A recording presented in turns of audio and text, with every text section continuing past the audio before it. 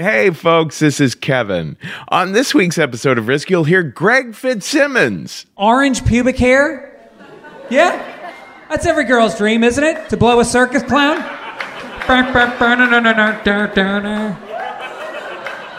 Now hold on a second here.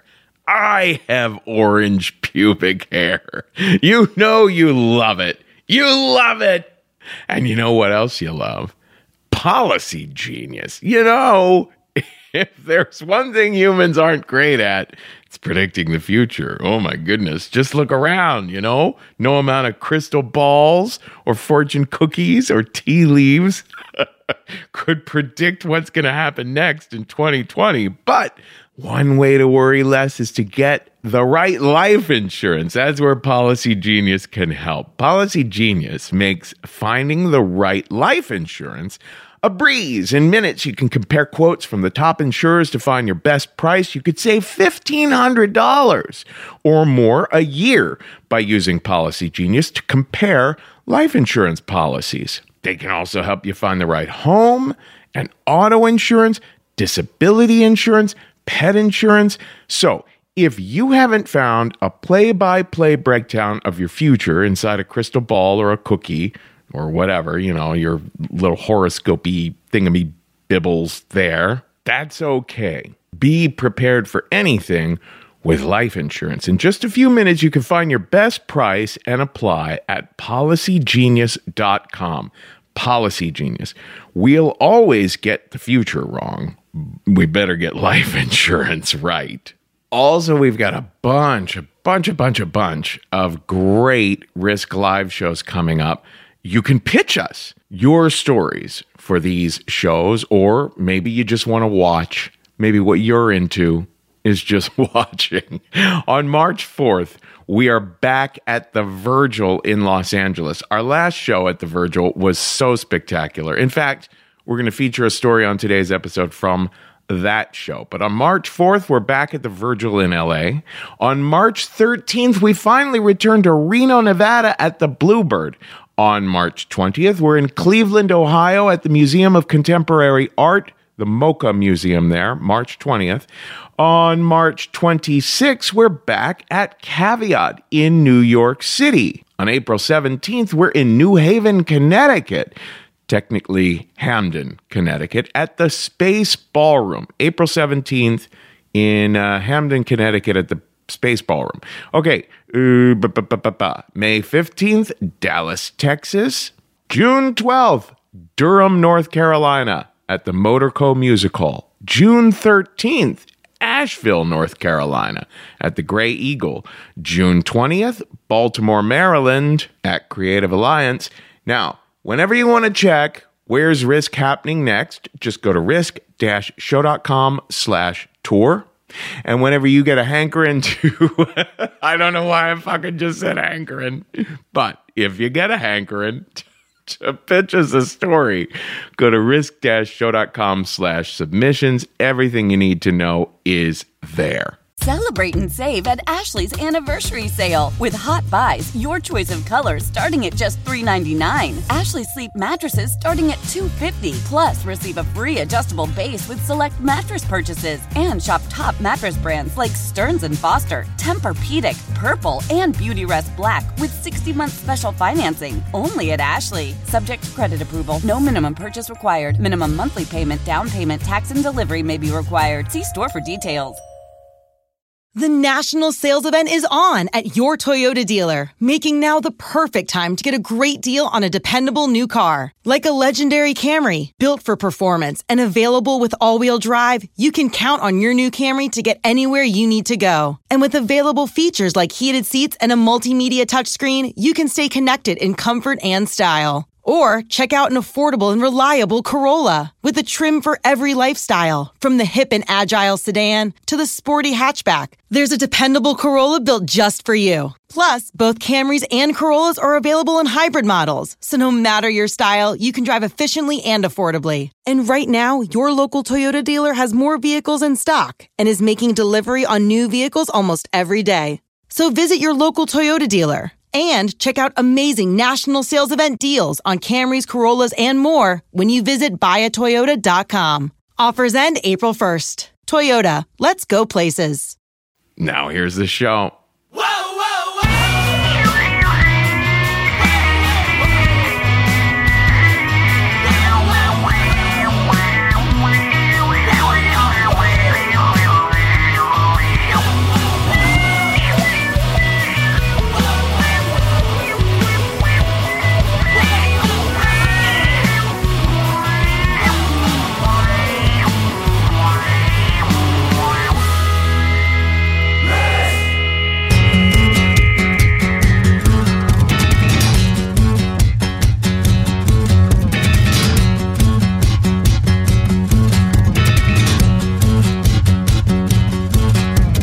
Hello, kids. This is Risk, the show where people tell true stories they never thought they'd dare to share. I'm Kevin Allison. This is Rodrigo y Gabriela behind me now. We're calling this week's episode Improvising. Stories about situations where there was a plan in place and then there wasn't. In a little bit, we're going to hear from the fabulous Gigi Lee, who is one of our instructors at the Story Studio. But before that, Ron Hart.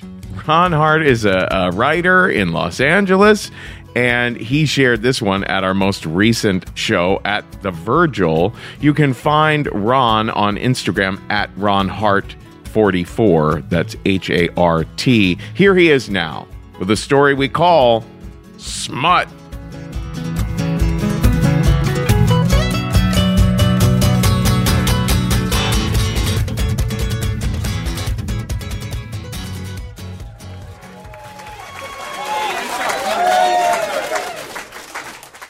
I write family-friendly television, things like shows for the Disney Channel, Fuller House. You know, the type of TV that if you've ever seen it, it's like you were on an airplane and you wonder, who writes that shit? That would be me. I write that shit. And I learned how to do it by writing pornos. It was 1995. I was 25, underemployed, and overly stoned. I was certain I was going to be a great television writer one day, once Hollywood realized I was a genius. I just had to wait for them to find me on my couch with my bong. I wasn't out there like networking with like agents and producers, but I did know a guy who knew a guy who wrote porn. And that was goddamn magical, because back then, porn wasn't this like ubiquitous thing you could just like pull up on your phone and watch in an elevator. Porn was this dirty secret in the back of video stores and newsstands. It was seedy and dangerous. And I knew a guy who knew a guy who was around all that fucking. And one day the guy I knew just kind of offhandedly said, "Would you ever want to write a porno?" And I immediately said, "Fuck yes!" Before I knew it, I was on the phone with a producer who had a very succinct pitch for the film he wanted me to write. He said, "It's lesbian big chill. 6 chicks in a cabin over the weekend and they're all fucking each other." It wasn't a ton of story to work with, but I had been invited into pornland. Surely, once I was around all that fucking, a stray blowjob was going to find its way to me. So you better bet I was going to write the shit out of this script. I poured my heart and soul into it. I named the characters after the 6 women I'd had sex with in my life up until then. Just imagine all of them fucking each other. I have no way of proving this, but I kind of think it was the most personal porn script ever written. Now, the producer was a guy named Wes. He looked and sounded like Rob Reiner. The only difference is Wes would direct things like When Harry Ate Sally. Now, he really liked the script, but he wanted to talk about my title. I had named it Waiting for Good O. He said, "Ha! Clever!" Then he literally ripped the title page off in front of me. "We don't do clever." And it was filmed with the title Jizz-Starved Bitches. But within 48 hours of me saying fuck yes, I had written a script, the script had been filmed, and I was getting 2 crisp $100 bills handed to me at a check cashing stand in Van Nuys. I was a professional writer. My words were coming out of people's mouths on camera. Not the only thing the mouths did on camera, but I was being paid to create. I was finally doing the thing I had come to Hollywood to do. And I thought this could be my path. I would get, the experience writing actual scripts like a real screenwriter, make all the mistakes. Pornography could be my grad school. And surely, once my voice was out in the world, Hollywood was going to find me. So I poured myself into the art of writing good smut. And here's the thing about these movies. They don't start with like an idea for like an emotional journey or a character in crisis. Pornos start with the sets. Wes would call me up and say, Junior, here's what I got. There's a bedroom, there's a bar, there's a living room, there's a kitchen. I got 5 girls and 4 guys, and I need 7 commercial scenes. Now, commercial scenes was the industry term for fucking. And because the actors got paid different rates for different kinds of fucking, I'd have to take that order like some kind of weird waiter. He's like, all right, I need a girl-girl scene, dual penetration, 2 anal, a 3-way, and 1 with toys. So I would just go and kind of like plot all that into an Excel spreadsheet and try to figure out the who was fucking who stuff and then see if there was a story I could tell. You know, the same process Tennessee Williams used to write plays. But unpacking all the data would turn into like the world's weirdest SAT problem. It's like, okay, girl 1 is on a train leaving Chicago. Before she reaches St. Louis, she needs 2 dicks, sell for penis A and B. So the movies were 2 hours long, but the scripts were 15 pages. And one time I finished a script and I had to fax it to Wes. This is the 90s. He said, I gotta put paper in the machine. How long is it? I said, it's 19 pages, and he blew a gasket. 19 pages? Jesus Christ, what the fuck am I filming? War and Peace? Find 4 pages where no one fucks, and don't send those. So I just sent the first 15 pages, and they shot that, and the movie just kind of stops. There's no ending to any of the stories, but you can bet your ass there were 7 commercial scenes. So, yes, I was a professional writer, but I was starting to get a little disillusioned. I mean, I didn't feel like the actors were committing to the great material I was giving them. I wrote a screenplay for a film called Ho Improvement.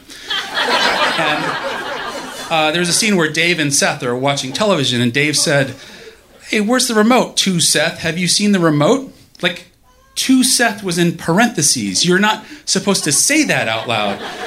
But not only had he said it, it wound up in the movie. And the studio was just this like warehouse in Chatsworth where they take like cheap furniture and arrange it like a bedroom, and next to it is a kitchen and an attic. When you walk through it, it felt like you were in the world's grossest IKEA. So all the excitement I had when I said, fuck yes, was gone. Like nobody there wanted to make great movies like me. They just wanted to do stuff cheap and quick. This wasn't a stepping stone into Hollywood. And there were no stray blowjobs coming my way. I began to feel like this was not going to be my grad school. I felt like I was better than this. These people were lucky to have me, and I needed to show them how lucky they were. I was going to write a script so good, even they couldn't fuck it up. The infinite jest of porn. Because I decided it was my job to fix pornography, because obviously what had been missing all these years was crisp, witty dialogue. So I wrote a scathing critique of adult films called Fluff Dreams. Are there any fans?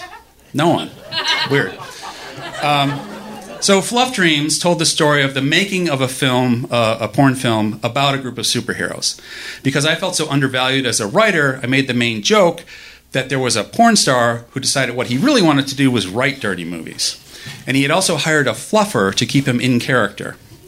Now, a fluffer was someone who would like suck off a male actor to maintain his erection during production. It goes back to the old days when they used to like use film and they would have to stop to change canisters and whatnot.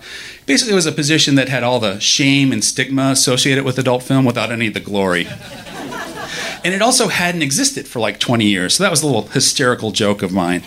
I did a lot of really naughty stuff, guys. Like I had it that the writer had cast an actual pair of brother and sister to play superheroes, and he had written them a porn scene. And the director was like, we can't do incest. I was so bad. And so I just faxed that puppy in and waited for the world of porn to change. The night of filming, my phone rang, and I immediately knew it was Wes. I picked up and I heard him say, Junior, get your ass down here right now. I've got a goddamn mutiny on my hands. I said, what are you talking about? The actors refuse to do your hysterical little script. This is your mess. Come fix it. And he hung up. So I drove stoned from Hollywood to a warehouse in the valley to be the script doctor for a porn shoot. I was so annoyed at the time, but looking back on my life, It's probably the coolest I ever got. Now, a porn stage has a very particular odor. It smelled like gin, cold pizza, and lube. And when I walked in, I saw the actors kind of milling about in the bar set, and they were all in these like cheap kind of Party City level superhero costumes, and they're pissed at me. But they're porn actors, so they're overplaying it. They have like crossed arms and knitted brows. They're like sighing and throwing their hair back over the top. I'm like, okay, guys. Then I hear Wes say, well, if it isn't William fucking Shakespeare. And I'm just so pissed off by now. I'm just like, dude, what is the problem? So I'm going to talk about the part of the script they were objecting to. And before I do, I'd just like to point out that when I wrote the screenplay, I was very young, very full of myself, and very, very high. Wes said, they don't like the smelly pussy stuff. In the movie, the actor turned writer had hired a fluffer because he claimed his co-star's vagina smelled so bad he couldn't keep his boner. So Jill, the actress playing the character with the alleged owner, had brought production to a grinding halt when she heard the line, her pussy is so rank, it makes me retch. Yes, that is the kind of crisp, witty dialogue 25-year-old me thought was gold. I thought it was fucking genius and couldn't believe anyone would question that fact. So I said to him, Wes, are you telling me people who are being paid to have sex on camera think something I wrote is too offensive? And he looked me right in the eyes and he said, not offensive, Junior, degrading. There's a difference.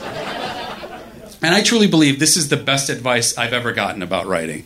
It stopped me cold. I realized that just because these actors weren't as committed to turning low-budget porn into great cinema as I was, that I decided it was okay for me to judge them the way society does, as trash. But they were just there doing a job like I was. So I went over and I tried to work it out with them, and I huddled up with the Party City Avengers, and Jill, who was dressed like Poison Ivy, kind of spoke for the group, and she said, they were pissed off. It was obvious this script was mocking them. And she said that she didn't want to do a movie where someone said she had smelly pussy because she wasn't sure the guys watching the movies would be smart enough to know that that wasn't true, and then they wouldn't want to see her in other movies. The phrase brand management wasn't really a thing back then, but I was like, this lady is way ahead of the game here. That's the thing. I've been acting as if no one else there had any dreams or ambitions to do anything bigger than this. I was making fun of them for doing their jobs. It didn't make me clever. It made me an asshole. So I said, okay, guys, I want to fix this. Let's figure it out. I was like, what if we find out that the guy is someone that Jill dumped, and she could explain that he's lying just to get back at her, and then everyone realized he's a big asshole, and they liked this fix. It sounded good to them. Jill liked the part where the writer turned out to be an asshole. So it's like, all right, now we have to change the pages, but this has apparently never happened in the history of porn. So we're marking up the script with the only instruments we had, which were eyeliner pencils, and we're like writing an electric teal. But we're putting our heads together, we're getting it done, and like this to this day is a part of production that I love the most, when like everyone has to like get together and do something at the last minute, and we're fixing it and it feels good, and we start filming again, but there was just so much wrong with the script. We couldn't fix everything. So a character entered and said, whew, can we get some potpourri in here? And Jill just throws up her hands. I was like, wait, it's just one line, we can fix it. But she left, and half of the cast went with her. And I turn, and I see Wes swirling a gin and tonic in a red Solo cup. And he says to me, Junior, I need to film one more commercial scene.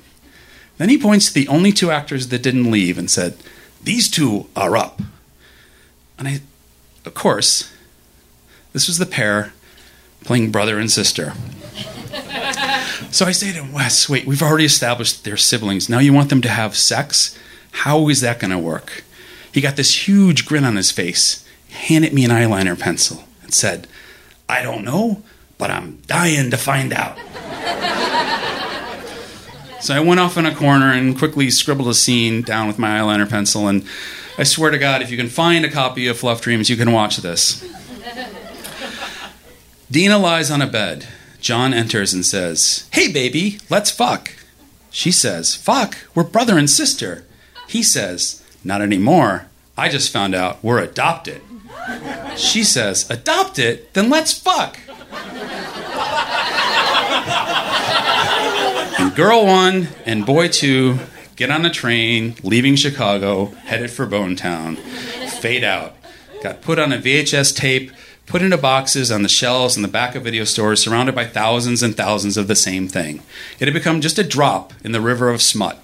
But had it changed me? Fuck yes.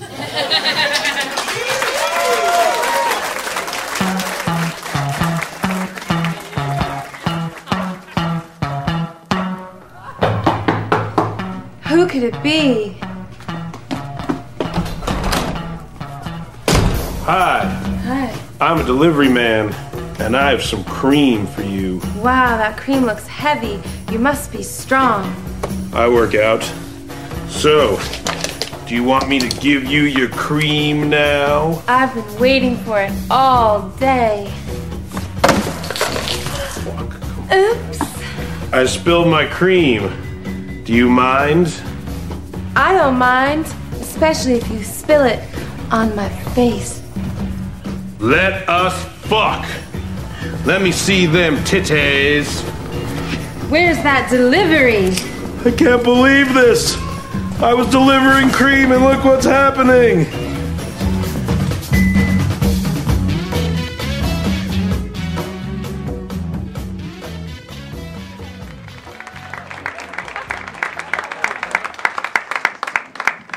So I grew up in Miami. Yeah, 305.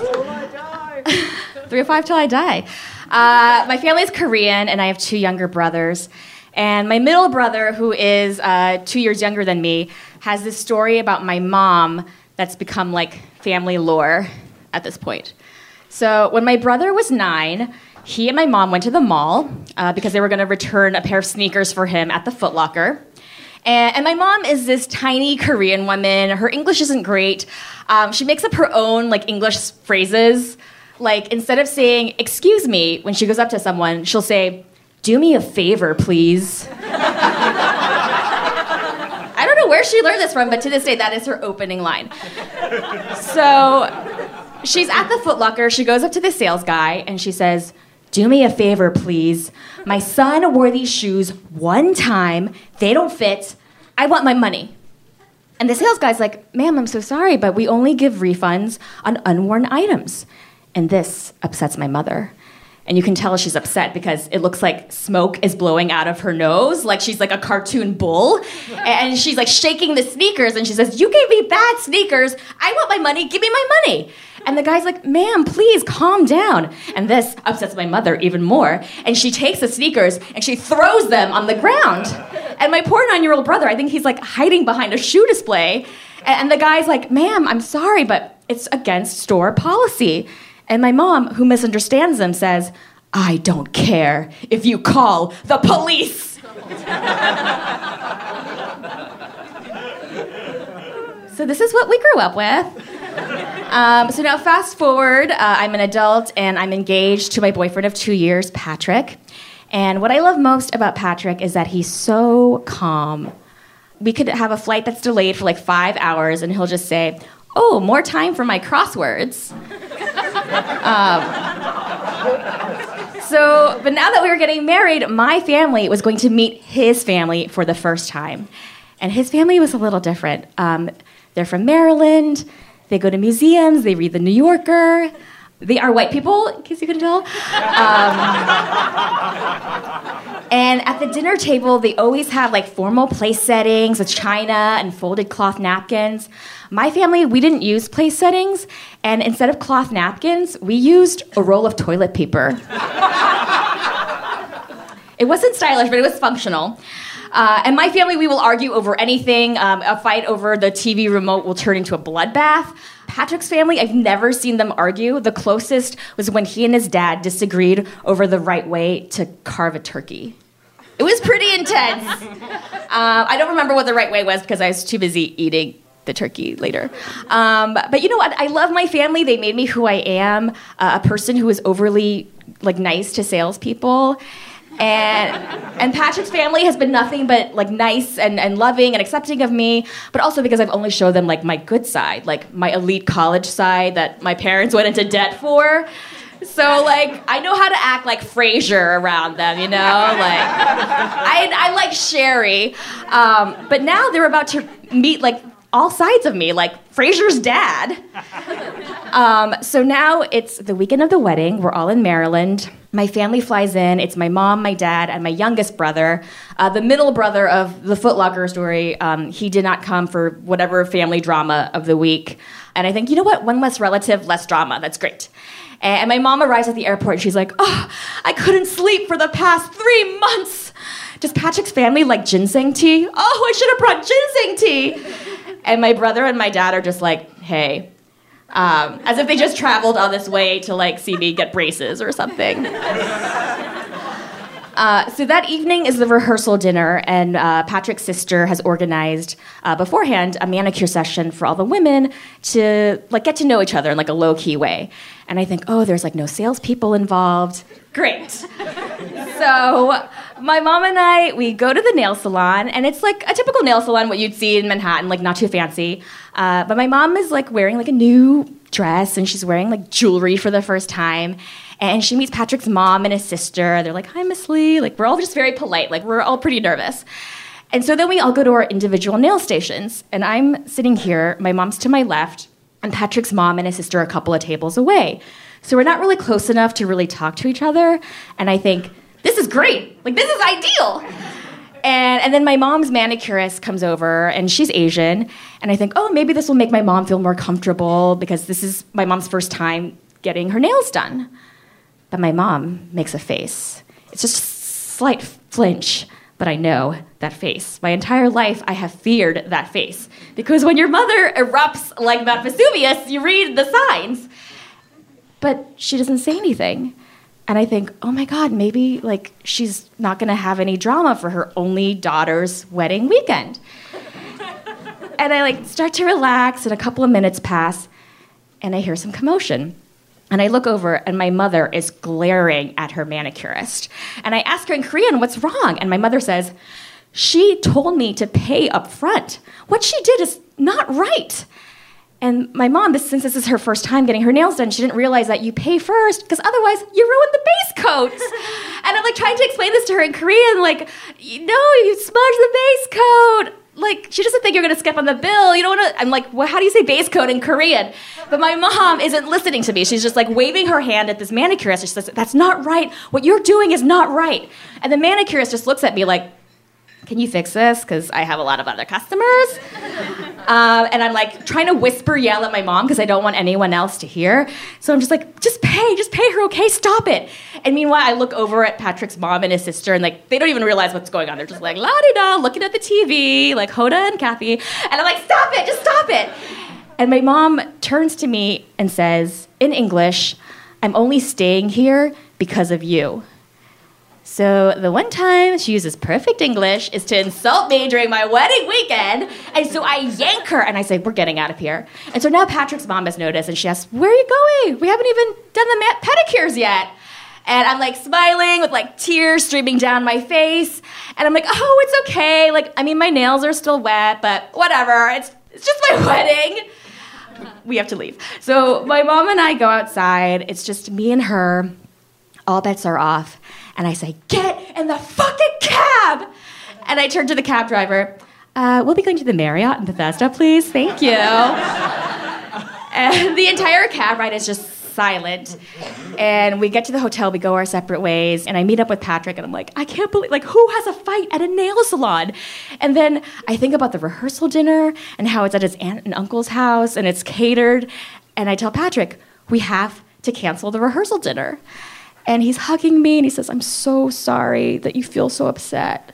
But people paid a lot of money for this, so I'm going to need you to get it together. I'm like, did you not just hear what I said? What if my mom starts, like, flinging plates at people? She's capable of anything. She's my mother.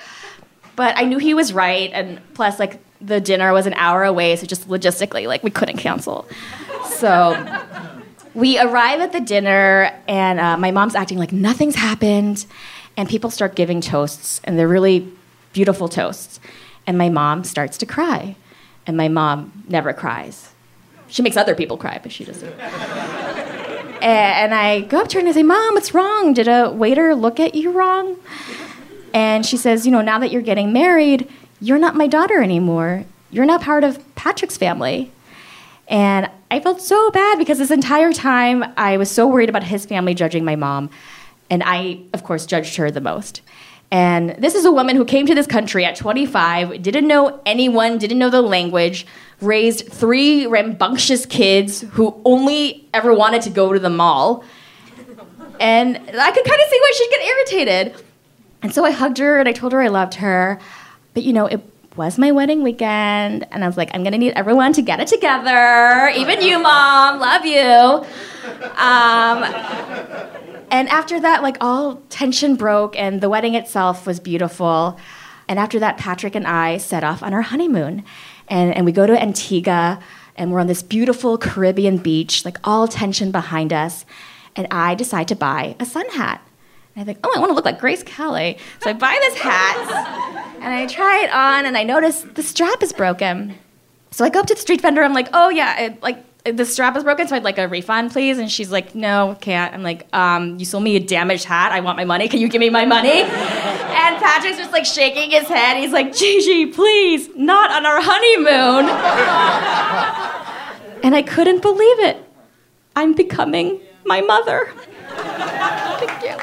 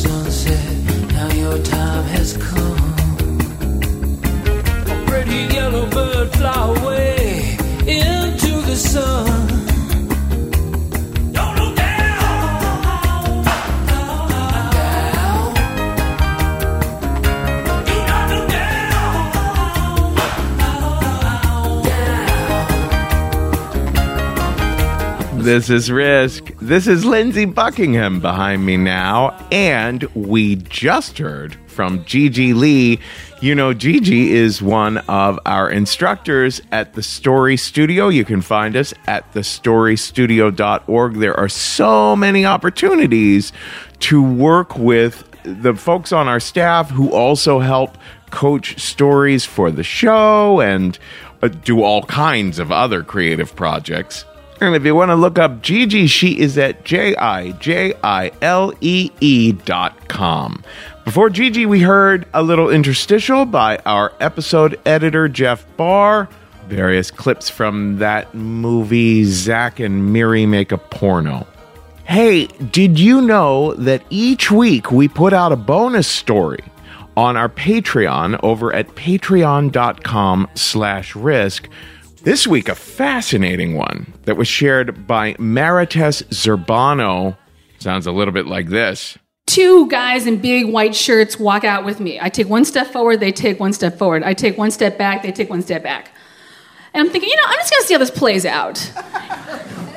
We'll also be uploading a really remarkable conversation that I had with David Crabb, who is the host and producer of the LA Risk Show and also one of our coaches and one of our faculty members at the Story Studio. Great conversation about all kinds of the nitty-gritty stuff about storytelling. That's going to be up there soon. There's so much great bonus content at patreon.com/risk, and it really helps us out in a huge way to have our fans help support keep this running. We really need it.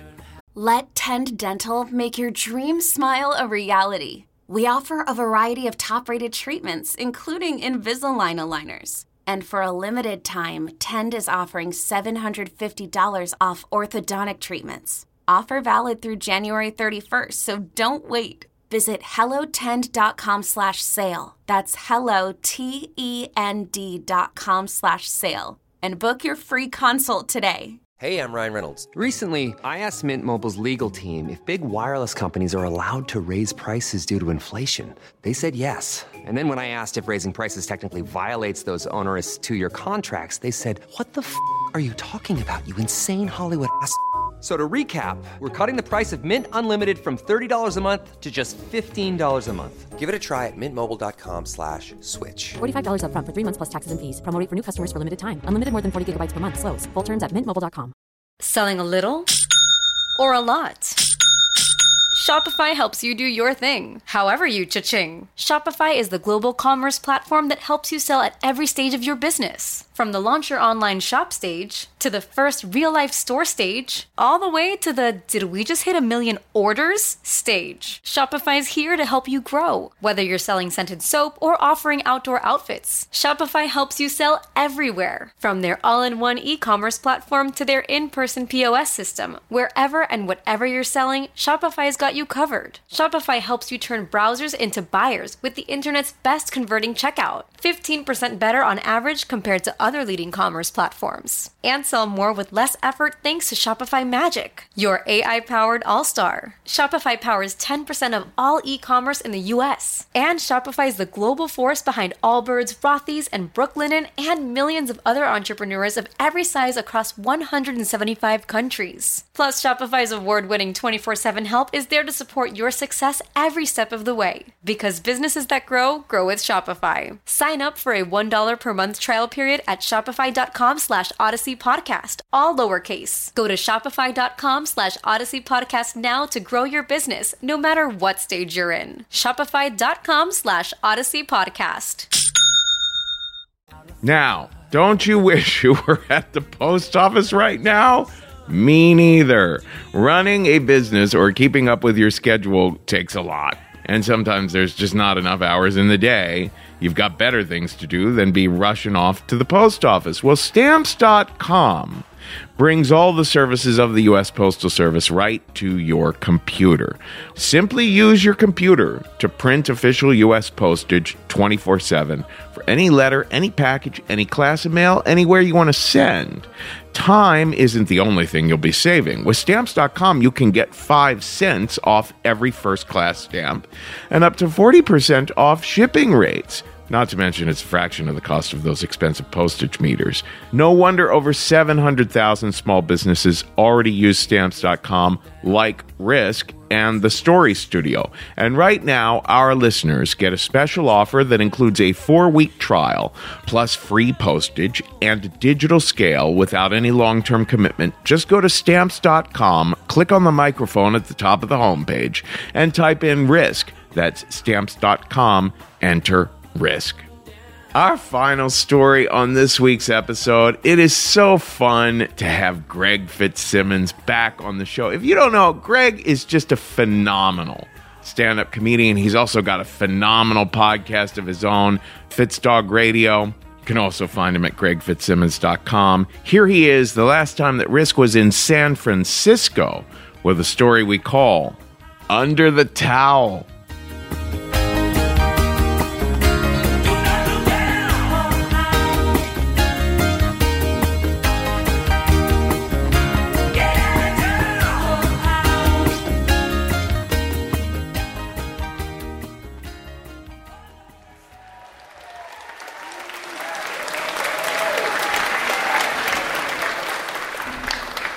So I want to talk to you guys about a massage, my first massage. My wife gave me a card for my birthday one year. Inside the card was a coupon to go get a Thai massage. I live in Venice Beach and on Lincoln Boulevard. And I go, all right, I'm scared. I've never had a massage before, but I'm going to give it a shot. So I go down to the place and I walk in and there's a cute little Thai woman behind the desk. She's tiny and she walks me down the hallway into the room and she says, take off all your clothes and lay face down onto the towel. And here's the thing about me is I'm Irish Catholic and I have a lot of body shame. Speaking of which, last week I went to Portland. Let me explain what happened last week. This folds into another story. I was in Portland. Anybody been to the Everett House in Portland, Oregon? You've been there. So I get a massage there, and then afterwards they go, if you want to go to our spa, we have a spa, and it's got a steam room and a sauna and a hot tub. And I said, that sounds great. And the lady goes, I should tell you, it's clothing optional. And I said, well, what option are people going with today? And I'm scared, but at the same time, I'm kind of like exhilarated. Like, you know what? Fuck it. I'm going to do it. I said, yeah, let me do it. So I go in, and they give you one towel, and I walk inside, and I take off all my clothes, and I put the towel on. But then I start wondering, are you allowed to wear the? Do you have to be exposed completely? Are you allowed to wear the towel to the sun? And then these two naked women just come walking past me, and I'm like, ta-da! I'm naked! And again, this is a big thing for me because my whole vision, I'm just Irish, I'm pasty white, like there's splatterings of freckles. I see you nodding, sir. You have just freckles that don't make sense, just clusters. Like, why? The sun never hit here. Why is there and orange pubic hair? Yeah? That's every girl's dream, isn't it? To blow a circus clown?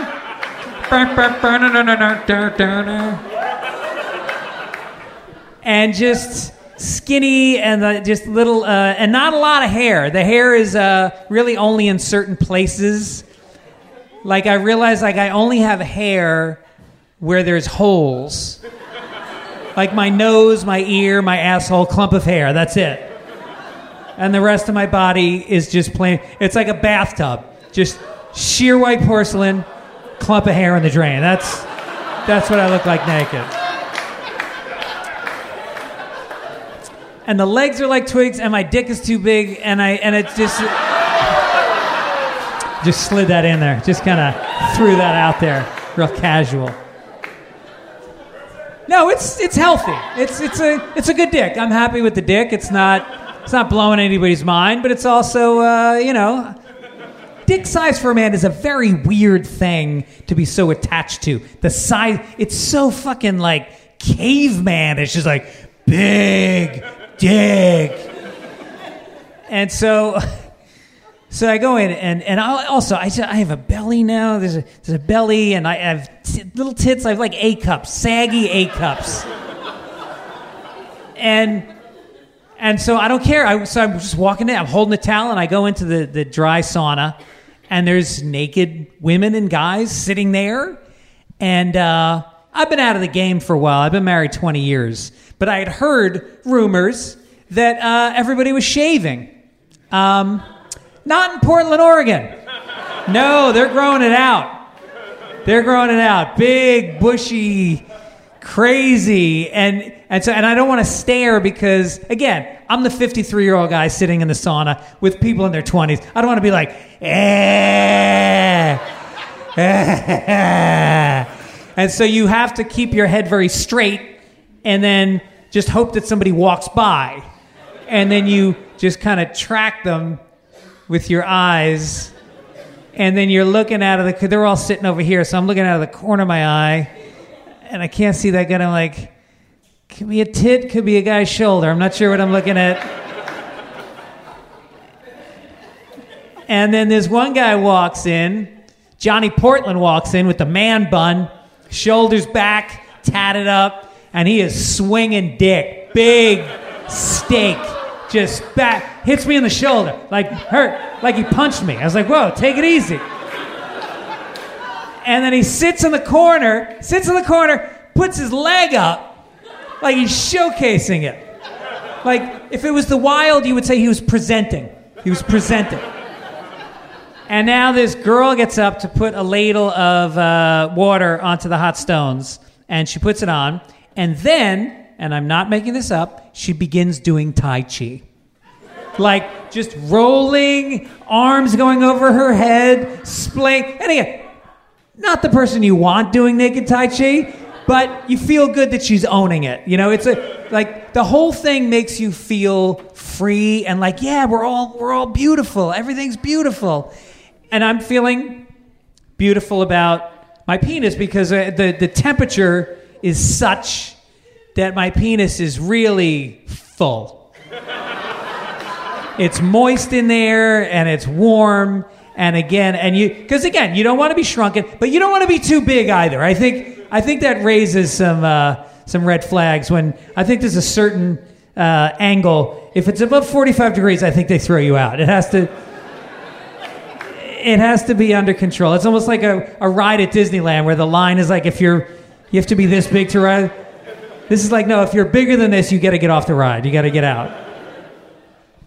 And so I realize now I want to go out to the hot tub. Now the hot tub is outside. Now who went to the Everett house?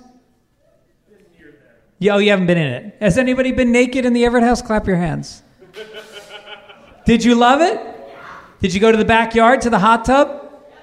And you go outside and it's 37 degrees out and it's raining. But I feel like, fuck it. My girth is perfect right now. I can make it to the hot tub without losing any power.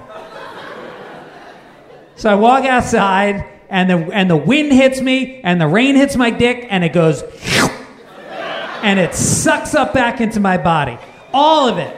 Every piece of flesh in my penis. All the meat. There's no shaft. The shaft is gone. It's just a crown sitting on two balls.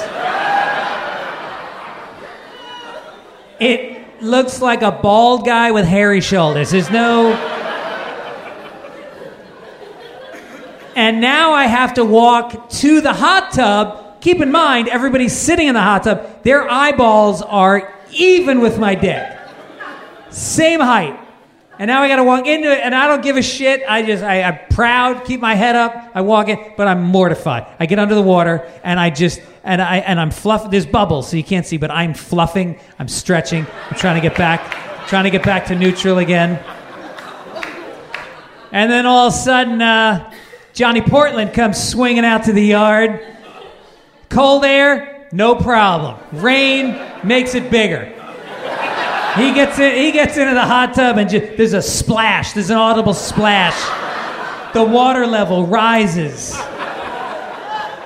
And I just sat there. I wasn't getting out after that. I sat there till everybody got out of the hot tub. I was dizzy. It was 45 minutes. I was dizzy when I got out.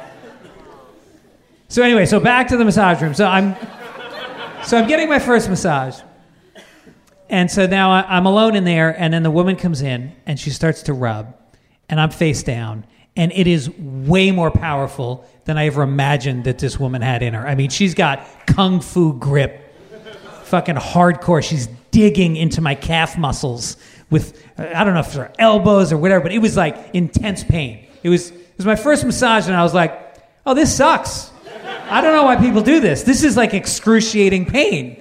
And she starts working her way up my leg, back of the thigh, even harder. Then she gets to the butt cheek, pushes the towel aside, puts some oil on my butt cheek, and starts rubbing like deep circles, like going in, like deep to the point where you start thinking, did I take a dump today? You start worrying about your hygiene.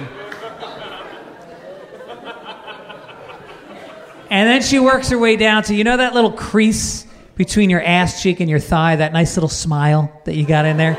She's got her finger in there. There's a pressure point. She's got her finger in the crease, and she's pushing the pressure point, and then she goes a little further down, and then a little further down, and then there was a grazing of the ball sack.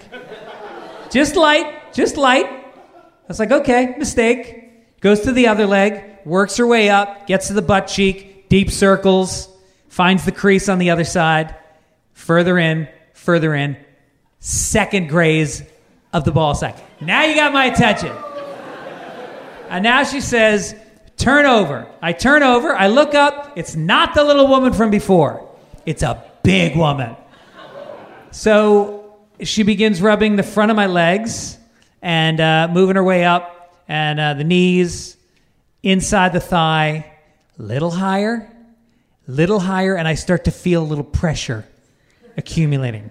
And I may or may not have moved the towel without my hands. I was not, and I suddenly felt like I was not in control of the situation. I don't know that no was on the tip of my tongue. And we'll never know what happened because at that moment, the cops busted the spa. They come in, a policeman comes into the room, looks at me, and says, "How much did you pay her?" I go, I didn't pay her. My wife gave me a coupon. I have a coupon. And he goes, "Just get dressed and get out of here." So I put my clothes on as fast as I can. I'm walking down the hallway. I'm covered in oil. I'm filled with shame. I'm pretty confused. And then I open the door to the outside, and I see that there's 4 cruisers with their lights on and a small crowd of people gathered to see what scumbag comes slithering out of the massage place. And I just walk out, and I'm like, I have a coupon. My wife gave me a coupon. So I go home, and I tell my wife the whole story. I tell her everything. And then she just looks at me and she goes, "Yeah, I thought it might be one of those places." Thanks very much. You guys have been wonderful.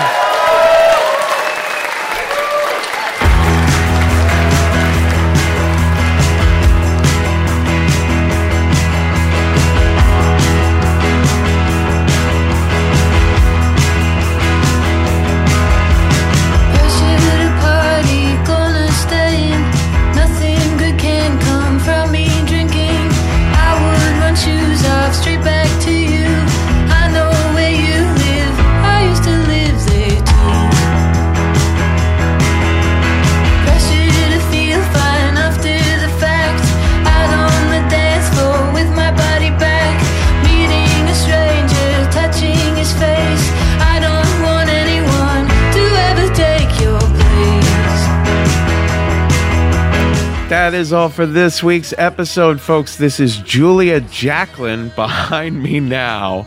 And I'm laughing because Quincy, my cat, is playing at my feet. He's a foot guy. We've got a foot guy in the house now. And I got all kinds of history with foot guys. Is Greg Fitzsimmons one? No, but we just heard from him. And you can find more of Greg's stuff at gregfitzsimmons.com. Hey, I'm Ryan Reynolds. At Mint Mobile, we like to do the opposite of what Big Wireless does. They charge you a lot, we charge you a little. So naturally, when they announced they'd be raising their prices due to inflation, we decided to deflate our prices due to not hating you. That's right. We're cutting the price of Mint Unlimited from $30 a month to just $15 a month. Give it a try at mintmobile.com/switch. $45 up front for 3 months plus taxes and fees. Promo rate for new customers for limited time. Unlimited more than 40 gigabytes per month. Slows full terms at mintmobile.com. Come join the conversations around risk at our Instagram and our Twitter and our Facebook residences. We're always at Risk Show. We have a subreddit at Risk Podcast, where people are asking us questions and having discussions about the stories. Very similar thing happening over on Facebook, the Risk Podcast Fans Discussion Group. Great group of people, very lively conversation happening over there. So come on over and say how you're feeling about this or that story and ask anything, bring up anything you want to us, the Risk staff, or a lot of our storytellers are there too. And don't forget that I'm doing personal coaching. If you go to kevinallison.com, you'll find out about how I've been doing these one-on-one consulting sessions with people online via video conferencing. A site called pensite.com is the room where it happens. These sessions are with people who want to work on a story, perhaps, specifically for something like Risk or The Moth, or people who want to work on presentations or pitches or wedding toasts or any sort of public presentation you might be interested in, brainstorming, workshopping, rehearsing. I've also done a good deal of mentoring with people, creative concerns about producing shows or podcasts, pulling narratives out of people for projects you're working on. And I've done mentoring sessions for people who were on the journey of BDSM and kink, who wanted to check in with someone about being on that journey or wanting to get on that journey. So there's lots of options. There's half-hour sessions, hour-long sessions, and plenty of options for scheduling. Check it out at kevinallison.com. And of course, there's a much, much bigger, a gigantic range of more educational opportunities over at our sister company, Risk and the Story Studio. We're all one family. And our faculty at the Story Studio is spectacular. You know them by their work because they coach the folks that you hear on Risk. So we have in-person workshops in New York, Los Angeles, and Minneapolis. We have online classes that you can take with other students present so that you're getting a classroom's worth of feedback. We have video courses you can purchase and download and take in your own time at your own pace. And we teach a ton of corporate workshops. Google, Pfizer, American Express, Citibank. The Story Studio has taught corporate workshops around the world. We have lots and lots of rave reviews from past and ongoing clients. So don't miss out on all of those opportunities at thestorystudio.org. Folks, today's the day. Take a risk.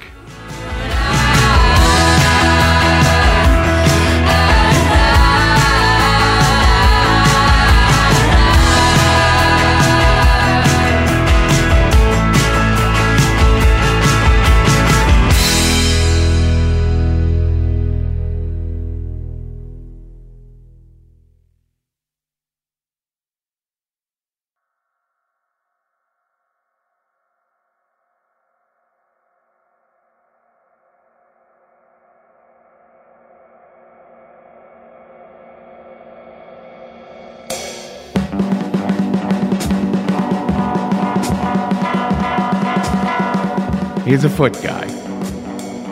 We've got a foot guy in the house now.